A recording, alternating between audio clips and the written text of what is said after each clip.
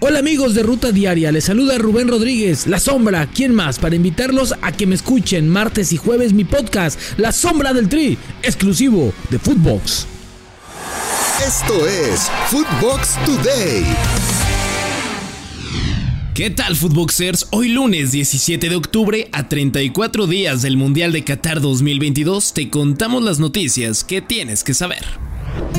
¿Sabías que el último pendiente de Lionel Messi es la Copa del Mundo? El astro argentino conquistó la Copa Mundial Sub-20 y la medalla de oro en Beijing 2008, pero un título mundial con la selección mayor aún se le resiste. Messi está por disputar su quinta Copa del Mundo, tras Alemania 2006, donde debutó con 19 años de edad, Sudáfrica 2010, Brasil 2014, donde recibió el Balón de Oro al mejor jugador y llegó a la gran final, y Rusia 2018. En 3 de 4 de estos mundiales fue eliminado a manos de Alemania. La Pulga ha marcado 6 goles en 19 juegos mundialistas disputados, además de 5 asistencias. Para Qatar 2022, su combinado es uno de los grandes favoritos a llevarse la copa.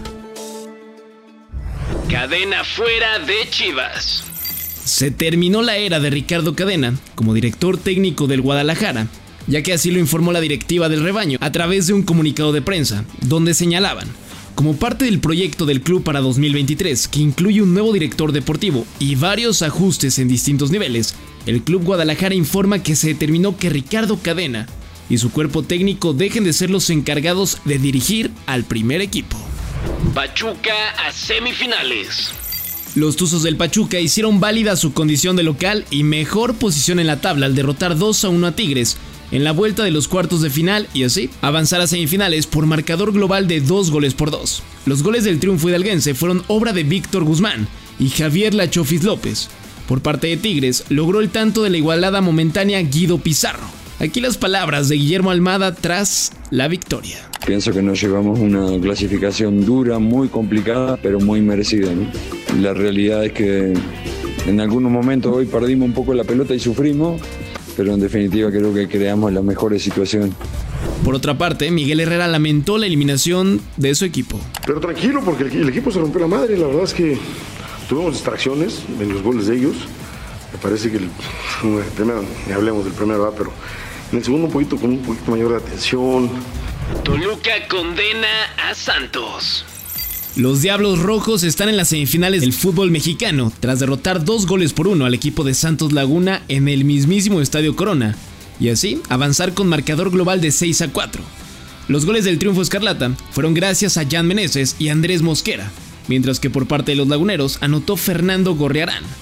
Aquí las palabras de Nacho Ambriz tras la clasificación a semis. En el segundo tiempo nos acomodamos mejor y, como dices, a través de una pelota larga encontramos los espacios a espaldas de ellos y yo creo que con ese gol el equipo se asentó mejor y bueno, después, reitero, hay grandes jugadores enfrente, un gran entrenador que es una persona que reitero lo vuelvo a felicitar y creo que si hablamos de justicia creo que nos hemos llevado bien el pase a semifinal.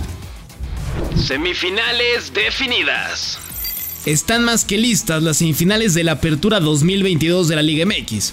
Las Águilas del América, líderes del torneo, se enfrentarán a los Diablos Rojos del Toluca, quienes terminaron sexto lugar en la clasificación y derrotaron de forma contundente al equipo de Santos. En la otra llave se encuentran los Rayados de Monterrey, equipo sublíder del torneo, que se medirá a los Tuzos del Pachuca, equipo que acabó en tercer lugar de la tabla.